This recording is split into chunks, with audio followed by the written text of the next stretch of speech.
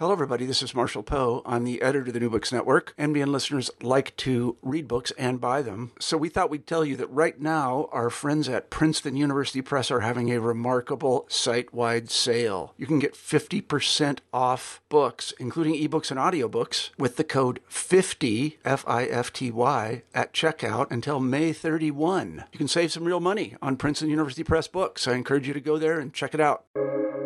Welcome to the New Books Network. On the New Books Network. I am your host, Joel Cherney. My guest today is Mike Miley, author of the book Truth and Consequences, Game Shows in Fiction and Film, published in 2019 by University Press of Mississippi. Games of chance have appeared regularly in fiction and movies, and Mike's book analyzes their use as metaphors for aspects of life. We discuss many examples and present an overview of his great book. Welcome, Mike Miley. Hi, Mike. How are you today? Hi, Joel. I'm doing okay. Thank you for having me. So your book, Truth and Consequences, Game Shows in Fiction and Film, was actually published about a year ago by the University Press of Mississippi, but I just happened to spot a reference to it. I've been doing a number of authors from that publisher, and for some reason it must have been listed someplace, and I spotted it, and it's a subject that I found interesting, so I'm excited to speak with you about it. Oh, thank you. Yeah, I'm really excited to talk about it, and I appreciate you having this not quite new book on the New Books podcast.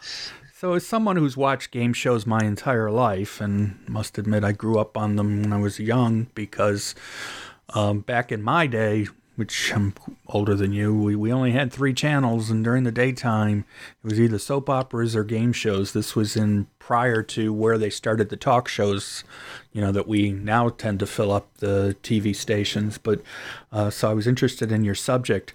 Before we get into the book, though, I wanted to get some details about your background. You've got extensive teaching experience and written many articles and other material. What was your personal journey to studying film and popular culture? I guess I started out wanting to be a filmmaker, and I guess my academic training is in filmmaking. I've got a master's in fine arts in film directing from the American Film Institute. And then when I was working in Los Angeles, or I guess more accurately trying to get work in Los Angeles as a writer-director, I wound up taking a substitute teaching job to give myself something to do while I was waiting for the phone to ring. And you didn't want to wait tables, huh? I didn't. No. I figured it was flexible enough where I could be around people, and I don't know. It just seemed like possibly I was seeing that this might be an alternative career path at a certain point. But I wound up fitting in really well at the school that I wound up working at for a while. And I guess in coming to do that, I realized that I liked talking about other people's movies more than I liked making my own. And so it sort of fit nicely into where my teaching career and my academic writing career kind of line up pretty evenly, where this was just, I think a lot of the work that I was doing in movies was probably closer to film criticism or film analysis anyway. And so my interest in it is kind of just I obviously consume and think about film and popular culture a lot, and writing about it is just the way that I think I'm trying to understand what I like and why it appeals to me. And so I guess a lot of it is kind of self-reflection through these other texts, and I guess that's more like how we understand ourselves in this time period anyway, in an inundated landscape with media. And so this particular project kind of brought me back to a lot of stuff that I watched more when I was a kid than as an adult. But the game show was kind of a fixture in my life in summers when I was a kid. So this was a lot about trying to figure out what I liked about all of that, and why it still appeals to me, even when I'm much, much older. Yeah, I guess that's it. Well, and game shows, they have their ebb and flows. It's sort of like other popular culture things that they never die out. They just keep coming back in different ways. And I still remember it's been a number of years now, but I remember when Who Wants to Be a Millionaire came on, the original one with Regis, and everybody went crazy about it. They ended up putting it on practically every night. And I remember that was back in the day where to try out for it, you had to go through the phone systems. And I actually tried out a number of times, never got on, obviously. But now we're back in, and I was going to mention that towards the end, but we're now back into a game show upper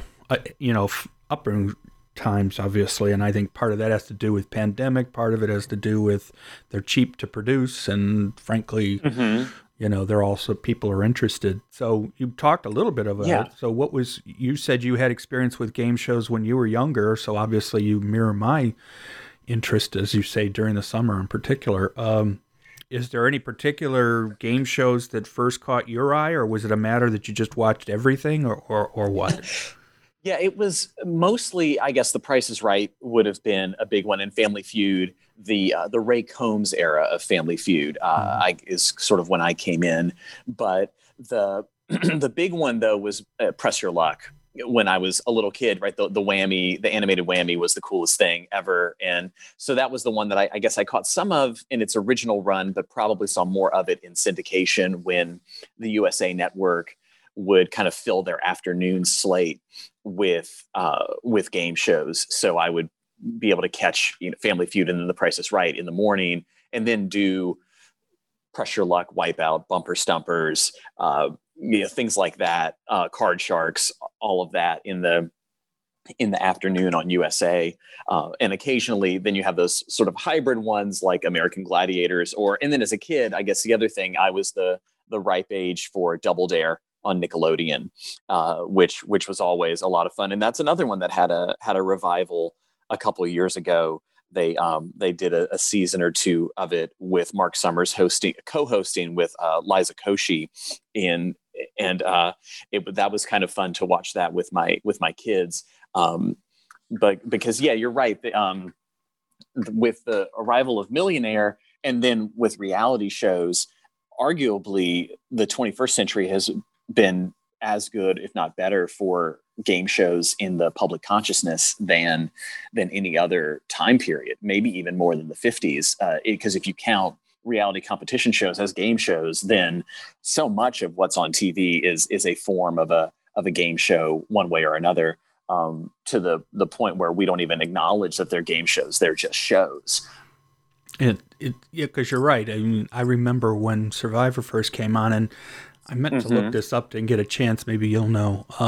It seemed to me that was during a period where there was either a writer's strike or there was something going on, and it became a way for television to keep stuff on the air without having to have quote-unquote writers. And so it started what I would consider to be the modern reality show era, as far as that were at least revolved around game shows. And as you say, everything from Survivor to Bachelor to all of these shows, they all basically are game shows. The only question is, and another example is obviously American Idol. The only question is, okay, are there rules that are written down? Are there ways, like, for example, I always wondered about American Idol, because I don't know that I ever saw anything on the screen during that show that ever said that they actually go by the votes that people give, and how that all is, how they decide who goes on. Some game shows, they're very precise, as we'll talk about when we start talking about the quiz shows of the 50s. But sometimes, is it a game show, or is it just something that they purport to be a game show? Right. Oh, yeah. Is that the hook, right? The illusion of the game or the audience participation being the thing that gets people to watch it, which I guess that opens a whole can of worms about democracy, right? About, as far as like how much of it is, if it's presented as a democratic form, does it lure more people in, even if that illusion is being used to sort of strip people of agency? But yeah, then I guess John Fisk outlines a lot of those categories in his book about television, where like some game shows are testing like academic knowledge, things like Jeopardy, obviously, or other kinds of knowledge like The Price is Right is quizzing you on how well someone knows the price of toothpaste and detergent. But then there's other shows, and Survivor kind of fits more in with this, is they test human knowledge about and Family Feud would be another example, right? How well do you know other people? And the allure of watching it is to, in the case of Survivor, to see kind of how well someone knows the people around them in these challenges to manipulate them. Or in the case of Family Feud, it's how well does a person know the absolute average person, right? Because winning in that game is not about having a sort of esoteric body of knowledge, but rather kind of being in touch with the most people out of 100 as one can be. So like it's really... other people have written about how that shows sort of quizzing people on conformity or on their ability to be like everybody else. And someone who gives a wrong answer, a unique answer in Family Feud is a wrong answer, rather than on another show where there is only one answer, and it's impressive if someone can give it, can find it out of all the other possible answers. Of course, then there was Truth or Consequences. I mean, you didn't take the title exactly, but I remember that one. That was one of the first ones I remember being on it. When they first started syndication, it was on at night, and, 7 to 8, during the infamous local time. But then the other one I've always found interesting is Price is Right, because if you go back and watch some of the old ones like are on YouTube, the old versions, the old black and whites, it's a completely different game. I mean, yes, you still have to guess prices, but it's more of a panel show as opposed to the way it is now. So obviously, and then of course, I still remember Jeopardy with Art Fleming. So that was probably one of the ones that really got me, because I like to be able to sit there and answer the questions or not, depending.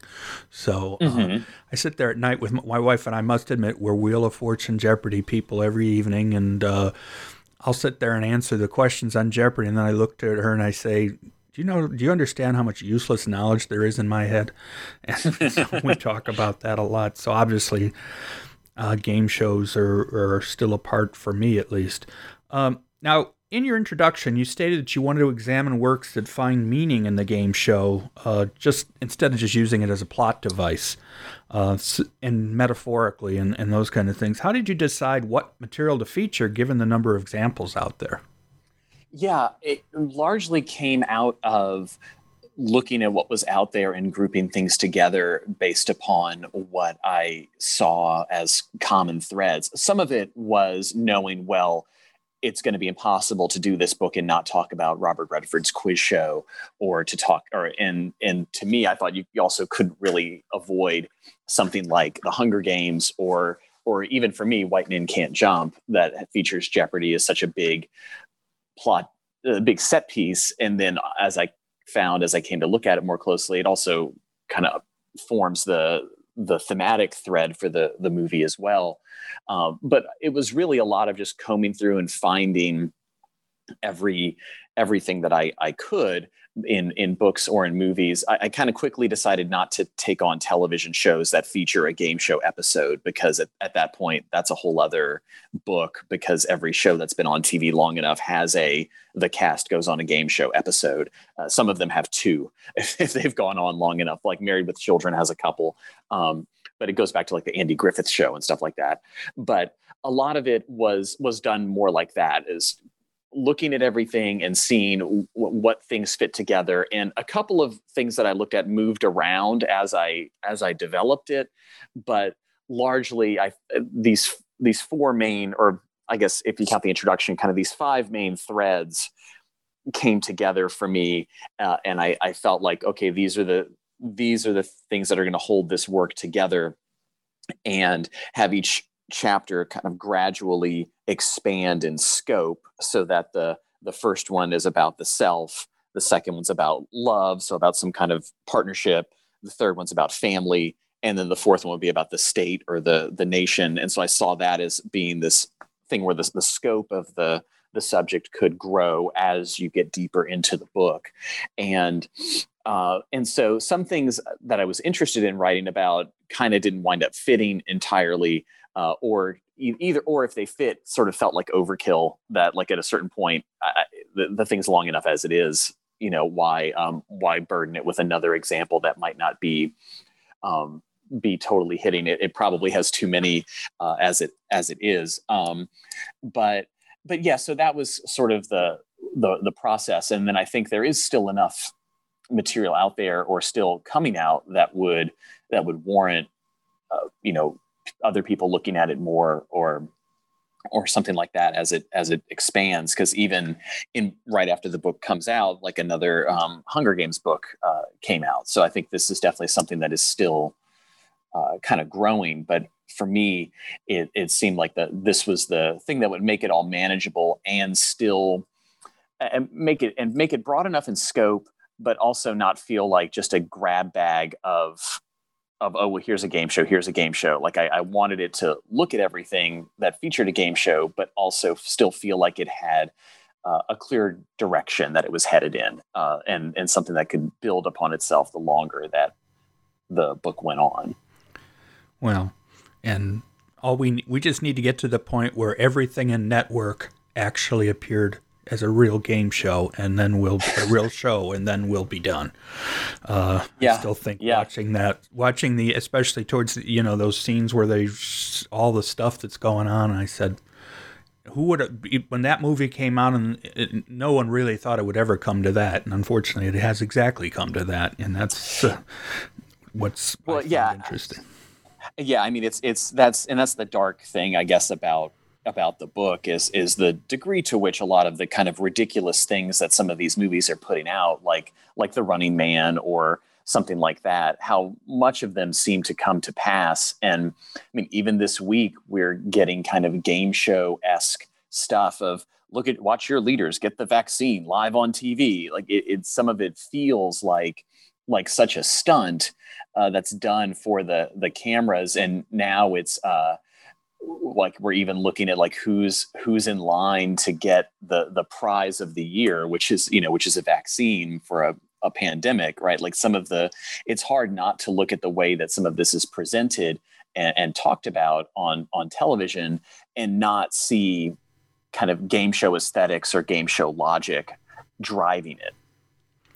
So you use game show terminology instead of traditional chapter numbers. So in round 1, which is the section after the introduction, which you call toss-up, which is a game show reference, you discuss the idea of a rigged game and how our consumer culture is affected by this trap. How best did the works you featured in this section illustrate some of these concepts? Yeah, I think probably the 2 or 3 in that chapter that fit that best are Robert Redford's quiz show, like I mentioned, Jonathan Demme's Melvin and Howard, and then probably Danny Boyle's Slumdog Millionaire as well. 2 of them, quiz show and Slumdog Millionaire, are investigating either real or imagined rigging.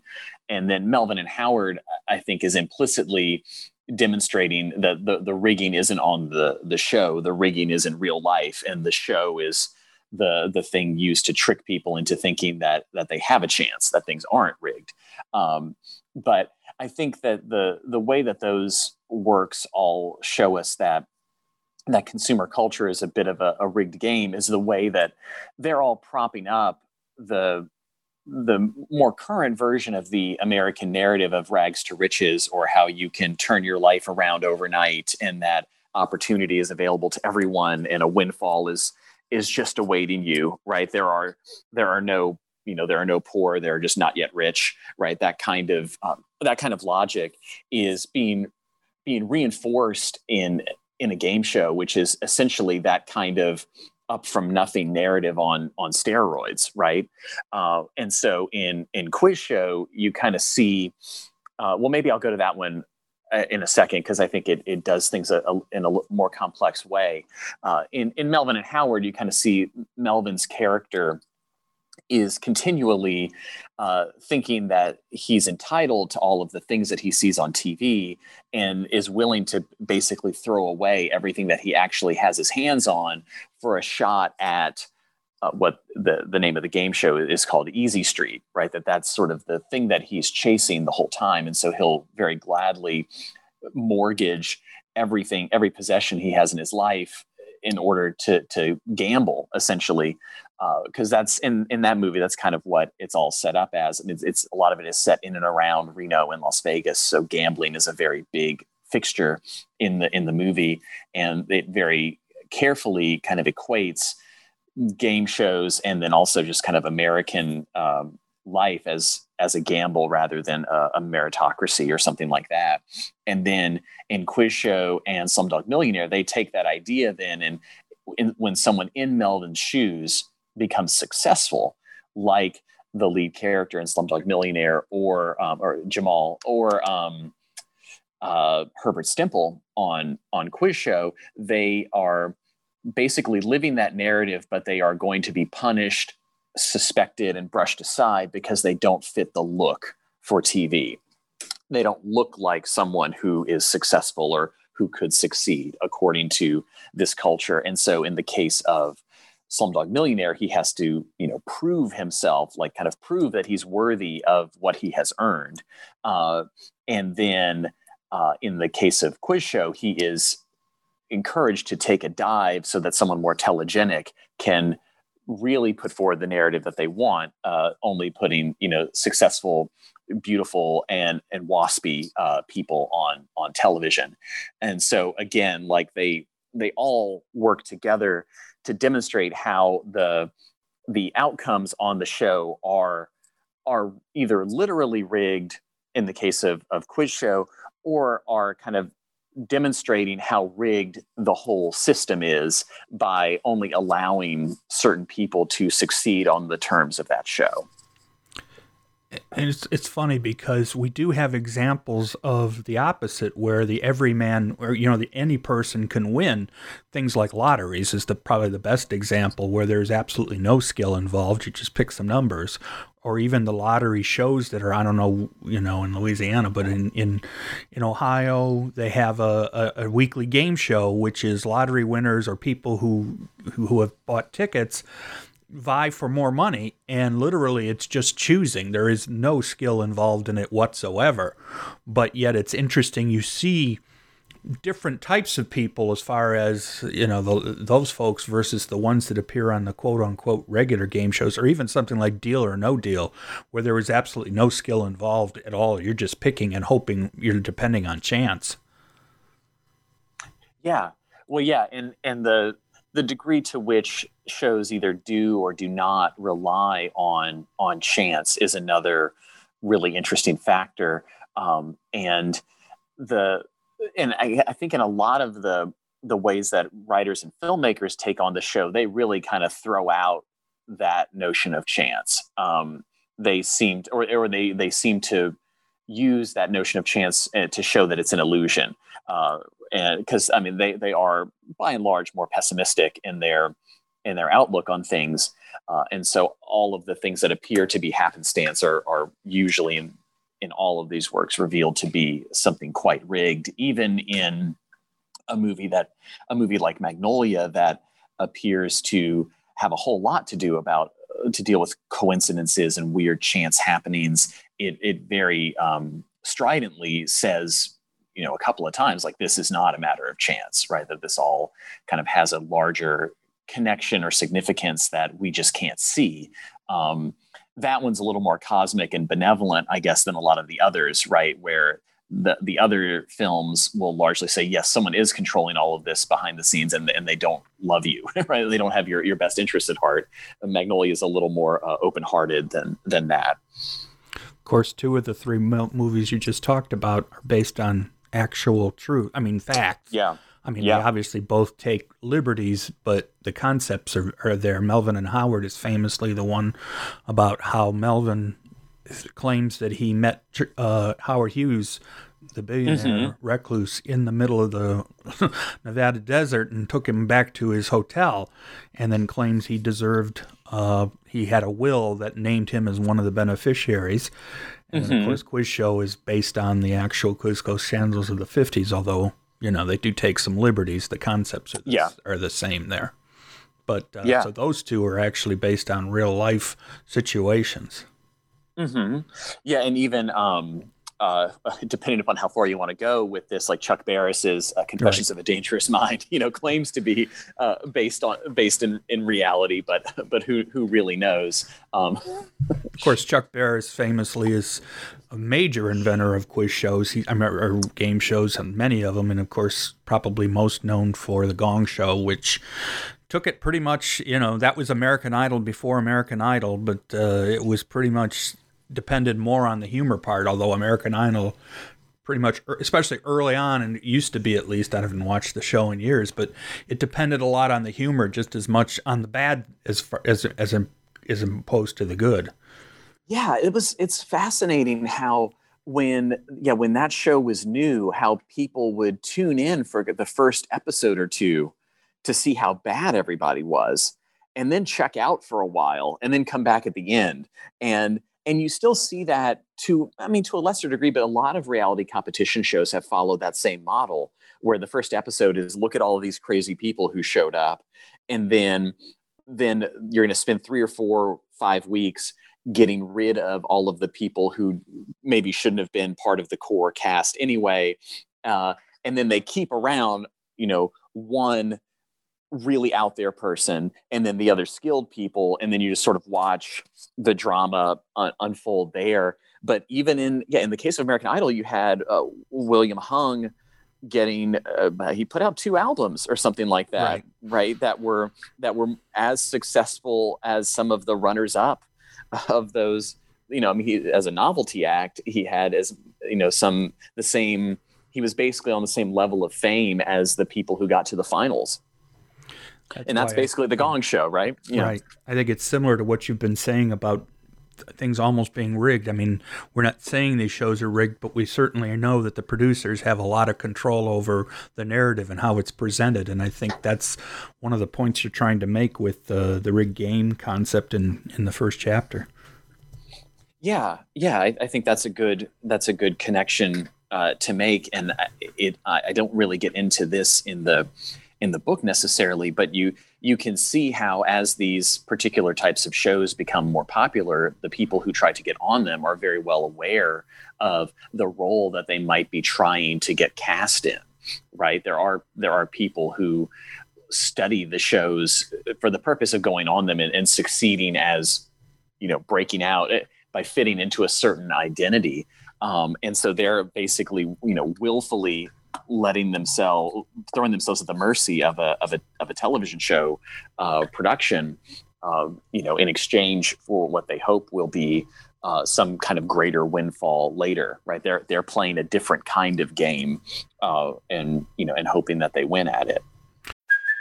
Hey, it's Kaylee Cuoco for Priceline. Ready to go to your happy place for a happy price? Well, why didn't you say so? Just download the Priceline app right now and save up to 60% on hotels. So whether it's Cousin Kevin's Kazoo Concert in Kansas City, go Kevin, or Becky's Bachelorette Bash in Bermuda, you never have to miss a trip ever again. So download the Priceline app today. Your savings are waiting.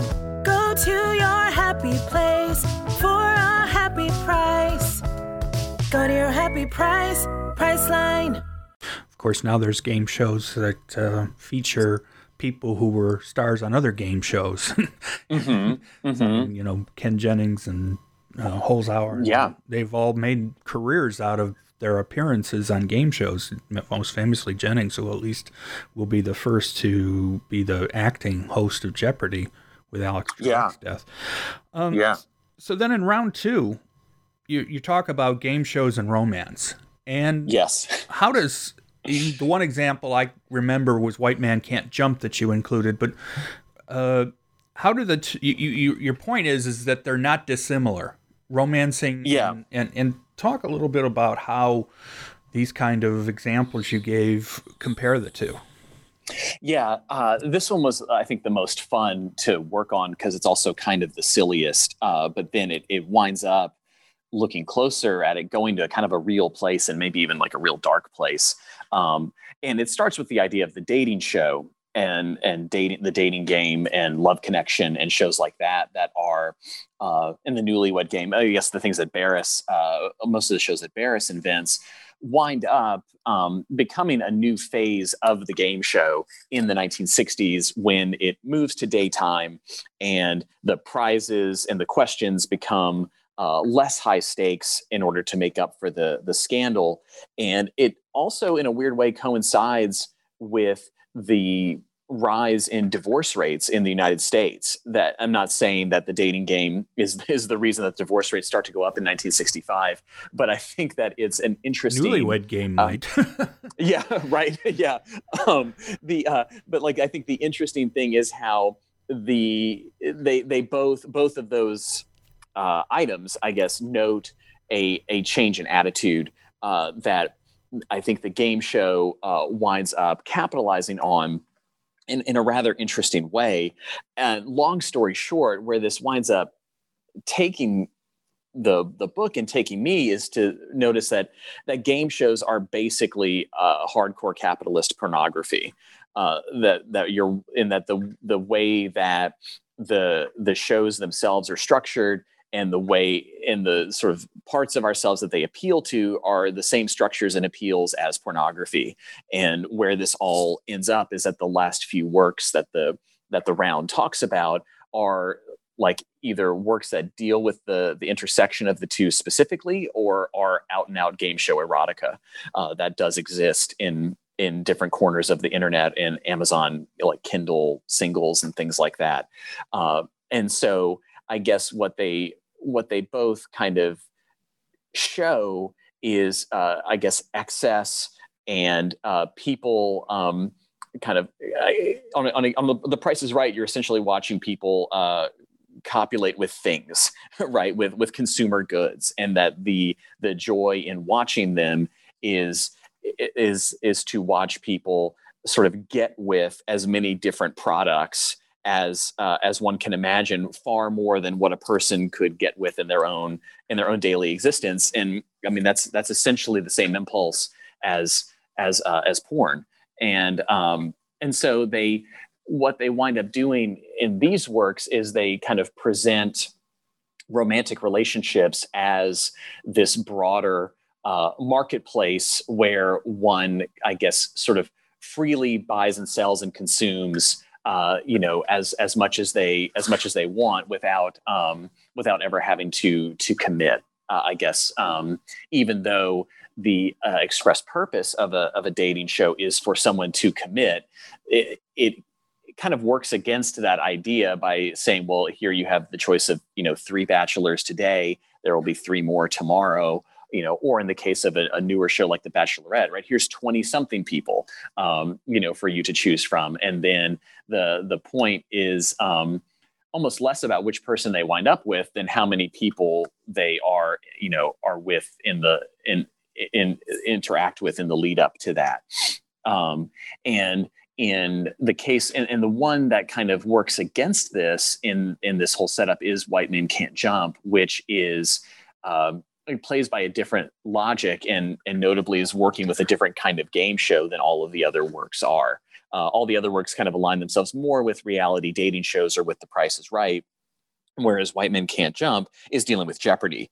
And there is a famous scene in the movie where after Woody Harrelson and Rosie Perez's character make love, and she says she's thirsty, and he goes and gets her a glass of water, and she says, when I say I'm thirsty, I don't want you to bring me a glass of water. I want you to sympathize with me and talk about what it means to have a dry mouth, right? And it's a really funny scene because he totally doesn't get it and what it's about. But that's really also kind of what the choice that the movie makes of using Jeopardy is perfect for that, because Jeopardy's not about answers. Jeopardy's all about asking questions. And that's all she wants him to do, is to ask her questions and to learn from her, rather than to be a stereotypical, patriarchal male and presume that he has to have all of the answers and the solutions. That really in that movie, the path through a good romantic relationship is through asking questions and resisting the urge to answer and solve. And so it's really quite brilliant that the movie is able to get that message across through the subplot of Woody Harrelson's relationship with Rosie Perez and her studying to be on Jeopardy versus the main plot about Harrelson and Wesley Snipes sort of hustling people in games of pickup basketball, where it's all about like they're keeping the answer a secret that Woody Harrelson can play ball, and so I think it's a really cool movie to play around with that. But of course, that one is the much more kind of critical and optimistic look at the game show's interaction with romantic relationships, where most of the other work goes in a far darker and more pessimistic direction that essentially looks at how the game show logic has taken over American life to such a degree that every kind of interaction, including those most intimate romantic interactions, are now game show encounters. You even have a picture from White Men Can't Jump in the book of Rosie Perez sitting there reading an almanac, which yes, nowadays that wouldn't make sense to many people, but that was how you learn trivia, is you just poured over fact books and encyclopedias and almanacs and other kinds of things to just learn as much as you could, or at least soak up as much as you could. Whether you actually learn anything, it's hard to say, but at least you get an idea. And of course, that's part of the whole consumerism too of game shows, where by watching them, you start to say, okay, well, how can I win this game, or what can I do? And she presents an example of someone during that period who that's how they would try to come up with a way to as you point out, to actually win the game, so to speak. Yeah, and I guess thinking about it in market terms, she says at one point, I'm full of so much useless knowledge that this is similar to what you were mentioning earlier. Like, she has basically stockpiled a bunch of goods that she is looking to sell or unload, in some way. And like the game show is kind of her only viable market for it.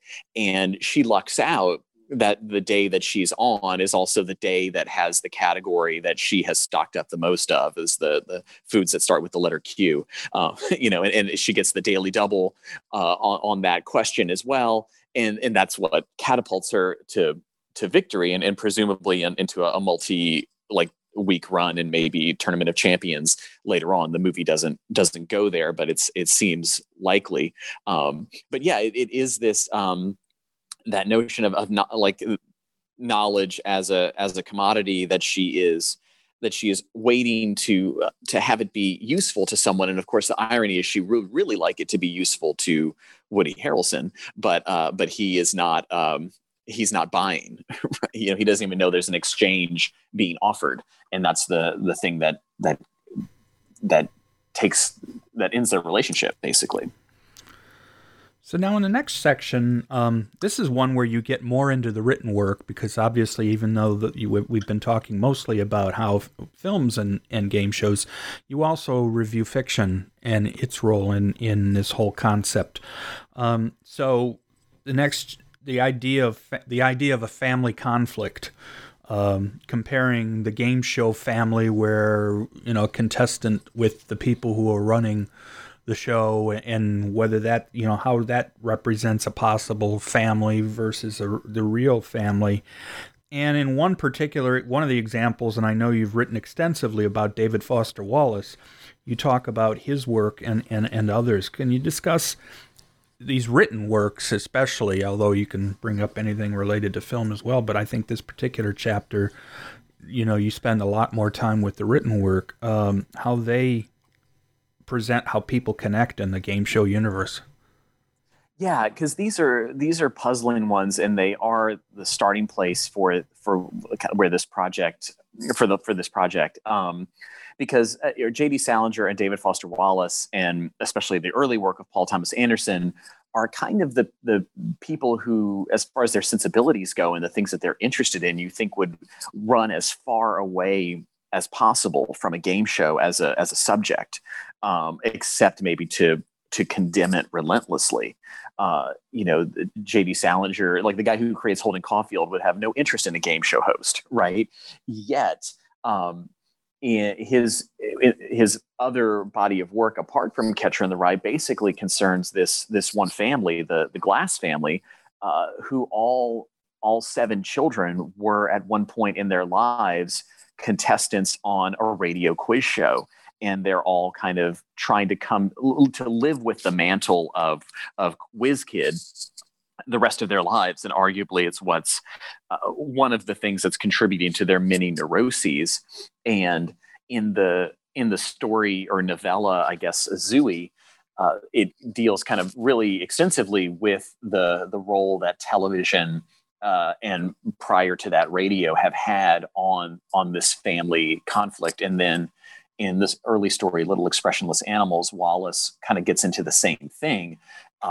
And so I wound up looking at how those 2 writers and then Anderson with his film wind up forming a bit of a continuum that I guess could all get housed under the umbrella maybe of the New Sincerity, or certainly it's in that kind of ballpark, where they're taking kind of television and the post-war era's reliance on it, or how the post-war era has been kind of steeped in television, and they use that to ask like whether it is possible for people to form sincere and meaningful connections in a world that's been dominated by mass media, and where we might expect Salinger and Wallace to say that no, that's not possible, this is a corrupt and awful thing, they actually wind up being more optimistic than one would think. And all of the connection in the Salinger story winds up happening, at least the meaningful stuff, through some kind of mediation. Whether it's at the end, the climax of the story is a telephone call, even though the 2 people are in the same apartment, they're talking on phones on the other end of the apartment. And the first half of the story, Zooey is behind a shower curtain talking to his mother. So there's all of these kinds of barriers that would seem to mimic the world of broadcasting. And then in Wallace's story, the real connection is all about the contestant and her ability to connect with the camera and have a magnetic impact on people watching it, to the point where Merv Griffin and the other people on the show don't want to get her off the air. And so they're all playing around with how mass media can be a tool of meaningful connection, but that it all really depends upon the people making the show. And about how whether they are able to connect or go outward. Wallace uses the phrase convex. That if they can become convex, then they are reaching out into across the camera and the screen into a viewer's life, and they can make a meaningful impact. And then Anderson takes that same idea and is now going to put it out in his world. His movie is going to go on both sides of the screen, right? And look at how that kind of connection can be found in a world that's basically where everyone's split up into networks of connections that they themselves can't see, but we as the viewer can see it.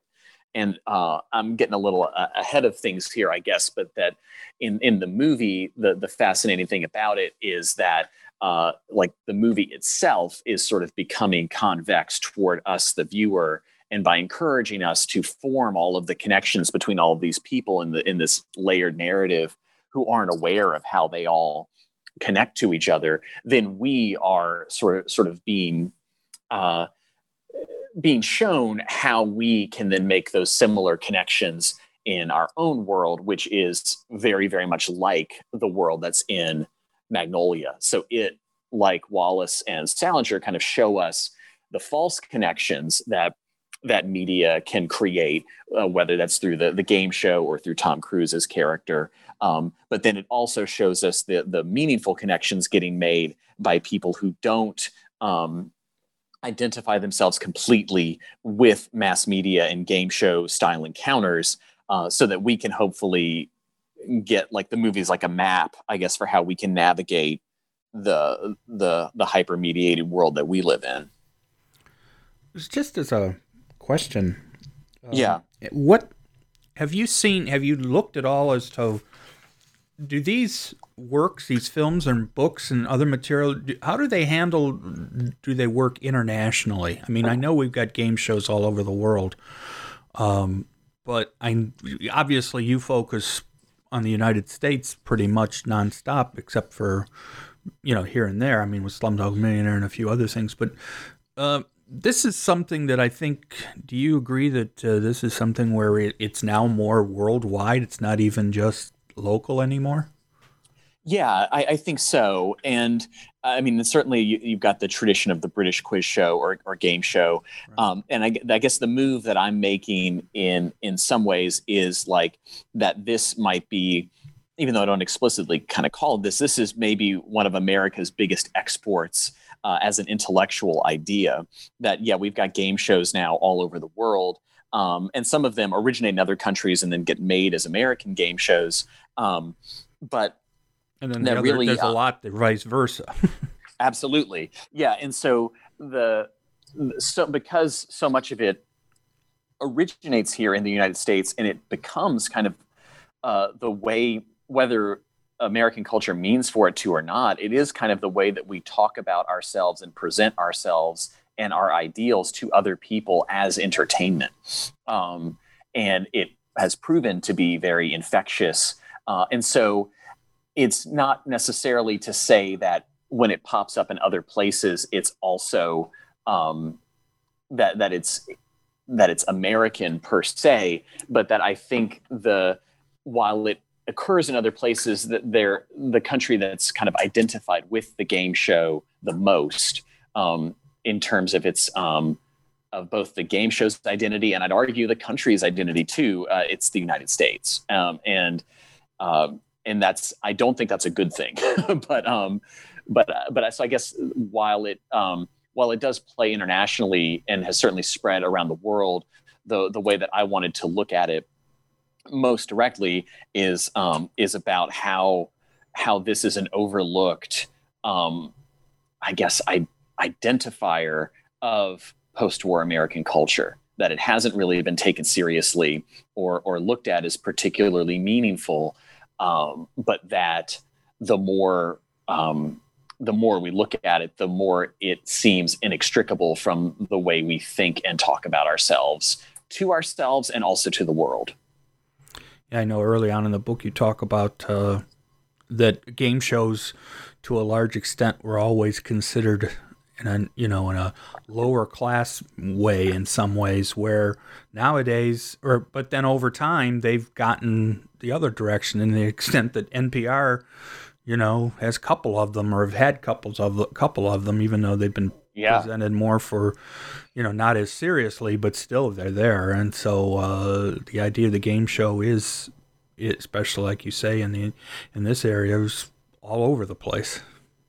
Yeah, and you can see that too in how like the production values change. I mean, looking at the production value of Who Wants to Be a Millionaire up against The Price is Right, one of them is way more serious, right? And like the sleekest modern kind of look, and the other like doesn't take itself seriously at all. But we can see how that's indicative of a broader degree of acceptance of what the show's presenting. That Millionaire can present itself like that and not get laughed out of the room, right?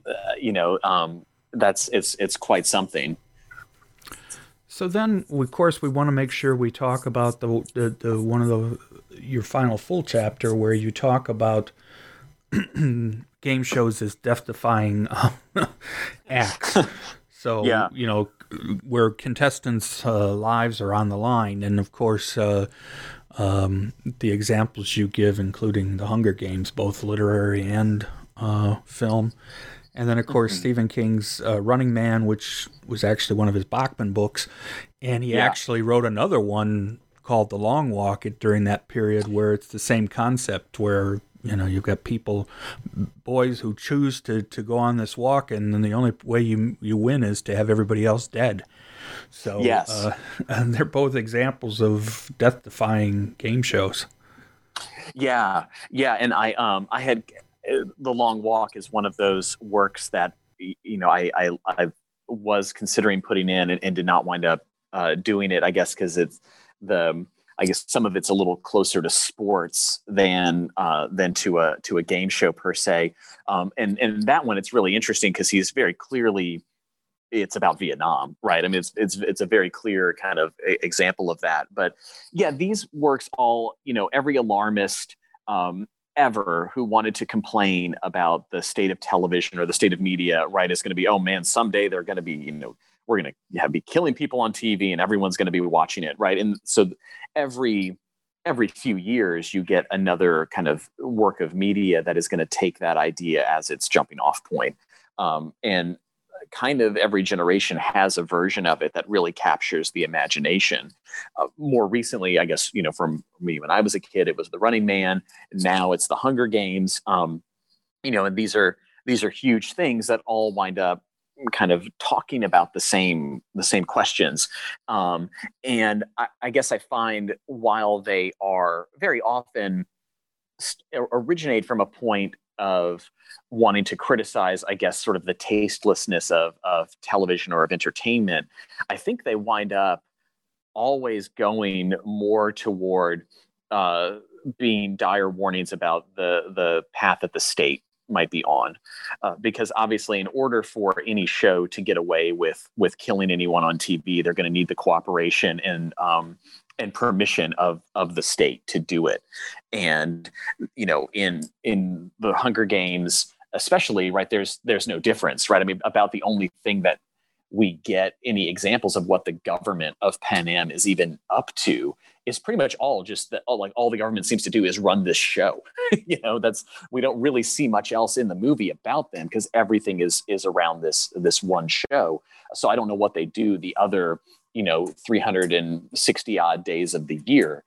But in The Running Man, I think, especially the movie version, the adaptation, I think does it even more cleverly, where the rather than the government taking over media, which is sort of the Orwellian version that we always get of this kind of scenario. In The Running Man, it seems more like entertainment has taken over the government. Right? There's the president has an agent, which of course they do and have for quite a while. But I think that's sort of the humorous part now, is that the balance of power is not with the government in The Running Man, but it's with entertainment, and they're going to run the show. But anyway, I think like those works all kind of wind up warning us about the blurring of the line between, I guess, entertainment and governance, and how they're how when we get that, we're going to get spectacle that is going to essentially try to aestheticize human suffering in a way to profit off of it, or for a state to maintain its control over wide swaths of people. Yeah, I think they pretty much it's a given that most of the time when you see something like these examples, it's a dystopian society of some sort. I think right. You can actually point towards going even back into the Roman Empire with the gladiators. The idea you have to do something to keep the people happy, so we'll put this stuff on and even, forget the fact that it might be death-defying or might involve killing. At least we'll keep people happy and quiet. Yeah. Well, and arguably, I guess a lot of now you're making me realize that maybe a lot of the works even earlier in the book are dystopian as well, even if they're not science fiction. If their treatment of the game show and its relation to American society, it's basically depicting a dystopian world without using genre. So then, to tie the book up, you talk about the present and what do you? Yeah. Well, we always have the game show, and I think we pretty much have talked about that quite a bit. But also the idea that we now have a game show host who is president of the United States, at least for a little while longer, and but now, granted, that's not how he became. Although I suspect to an extent that's how the average person probably knows him best from that television show, even though it never got the great ratings that he always claimed. But the idea that somebody who is known from at least partly from a game show can now be a leader. Yeah. Yeah, and I mean, I think that, and this wasn't what the project started out to be, because I started working on it maybe a few months before he announced his candidacy. But as I continued working on it, I just realized, oh man, like I didn't really want this book to mean what it's coming to have to be about, and then, then I have to try to say something intelligent about this situation that I feel woefully ill-equipped to do. But yeah, I think you're right. Like, sure, his the Trump brand is just to Darn it, I was hoping we wouldn't even mention his name. But no, I'm kidding. Just to make sure everyone knows who we're talking about, in case there was any doubt. I mean, the elephant in the room here.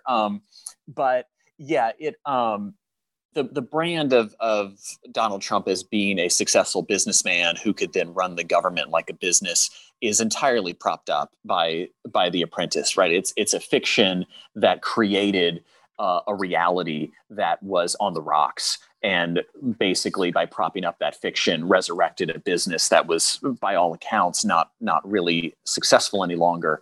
And that illusion has held for longer than the life of the show, and has carried him into the White House, with other things. But I think that the identity and the brand is all kind of from this game show, or at least in, as you said, in most people's imagination.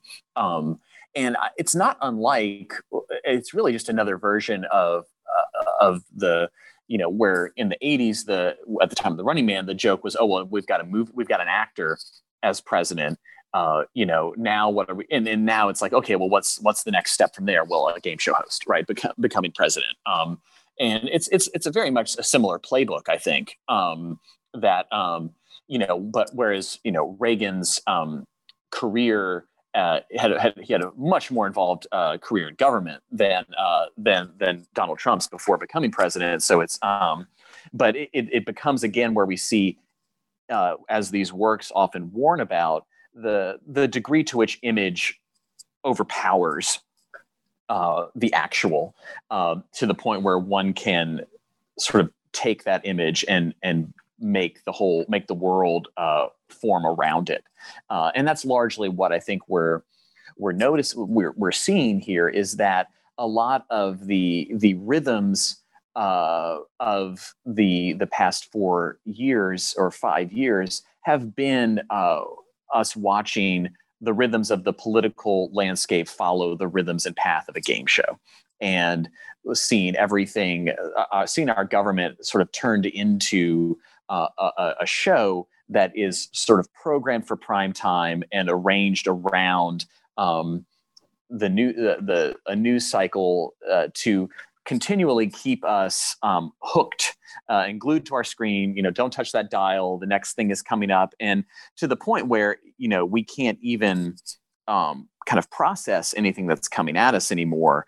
And I mean, it's almost comic looking at the book's list of, oh, here are the things that have happened in the Trump administration, and I've forgotten about half of the things that are listed in this book, because there's been 36 other things that have happened since then, right? This is obviously pre-impeachment and all of this, and pre quote widespread voter fraud unquote. All right, it's before all of that stuff, and so it's wild, but I think it just goes to prove the point that we are kind of following the rhythms of a reality television game show, or perhaps even an earlier kind of form of a game show, than we are following the rhythms of certainly good government, or really of any other kind of comparison that people like to make to describe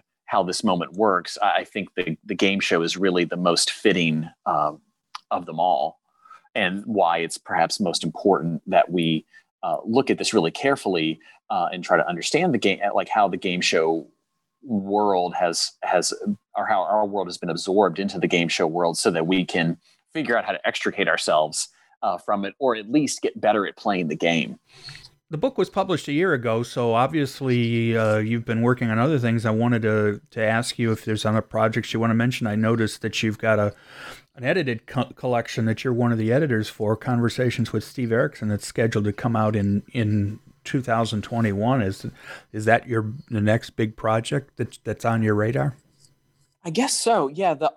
So that volume, comes out in July, and it's really fun. And I think I think Erickson's a writer who deserves a lot more attention, and hopefully this collection of interviews will demonstrate how much his thinking is that he's had his finger on the pulse of American culture, for the past 30 years, and has been able to articulate it very well in interviews as in his fiction. And so that's coming out, and it's available for pre-order and all of those fun things. And then I've had some stuff about David Lynch come out in the past few months. In one of them is an article in Music in the Moving Image that's about cover songs in his movie Lost Highway. Had another piece in Literature Film Quarterly that was about David Lynch's influence on David Foster Wallace's fiction. So it's some of my other interests kind of colliding there. And then moving ahead, I mean, honestly, the pandemic has slowed a lot of the productivity. I'm working on a piece about Twin Peaks: The Return and Cormac McCarthy's novel The Crossing that I'm going to be doing at SCMS this spring. That I'm hoping to talk about how they talk about the atomic bomb in very similar ways, and I'm really excited to see how that all comes together. And then on the horizon, it's more trying to figure out what the next big project is going to be. I'm considering doing something similar to the game show book by looking at how books and movies grapple with the MK Ultra program from the Cold War. But I think that's going to be a very long thing to work on. And then I want to pursue some other projects about the musician Trent Reznor, or about pinball machines, and so I'm kind of all over the place, but I think that's sort of the fun thing about the position I'm in, where I teach high school full time and I adjunct at a university for one class a semester, and so I have this luxury, I guess, where I'm just kind of going after the things that interest me and developing them at my own pace. And sometimes it means the work takes a little longer, or is a little more, a little less methodological, I guess, in its origins. But I guess it also, the pressure then is more like I kind of just get to do this for myself and follow it to see where it goes. And so, I guess right now I'm at that spot where I'm trying to figure out where I want to go next. Well, that's good. Yeah, I SCMS will be virtual this year. Yeah. Or in 2021. Unfortunately, March is a bad time for me, so I'm not sure. I mean, I'll probably go ahead and register for it and just hopefully catch what I can. Well, good luck with that, and good luck with your continued work. As I say, I found the book to be very interesting, and like I say, even though it's a year old, I hope people reach out for it if they haven't read it already, because I think it's useful, and it's actually a concept that will continue to be added on as time goes on, as there's more writing and more films and stuff and more, as life continues. I think it will be a topic that can be written about again, maybe 10, 20 years down the line, sort of in the same way. Oh, thanks. Yeah, well, I really appreciate your help in calling more people's attention to it, and to the broader conversation about how we can look at how certain types of media are represented in other types of media, and see how that maybe can help us understand things even better than just looking at that media directly. Well, thank you for your time. I'm glad we were able to catch up. This will be my last interview for 2020, although it won't probably come out till next year. But as I say, I'm glad to end the year with such an interesting topic, and I really appreciate your time, Mike. Oh, thank you, Joel. Yeah, I appreciate it too. Thank you. My great thanks to Mike. Game shows continue to be used in various ways in film, literature, and other forms of media. Mike's book is a great way to analyze the possible meanings for them. This is Joel Cherney, and I will be back soon with more New Books and Film, a podcast series on the New Books Network.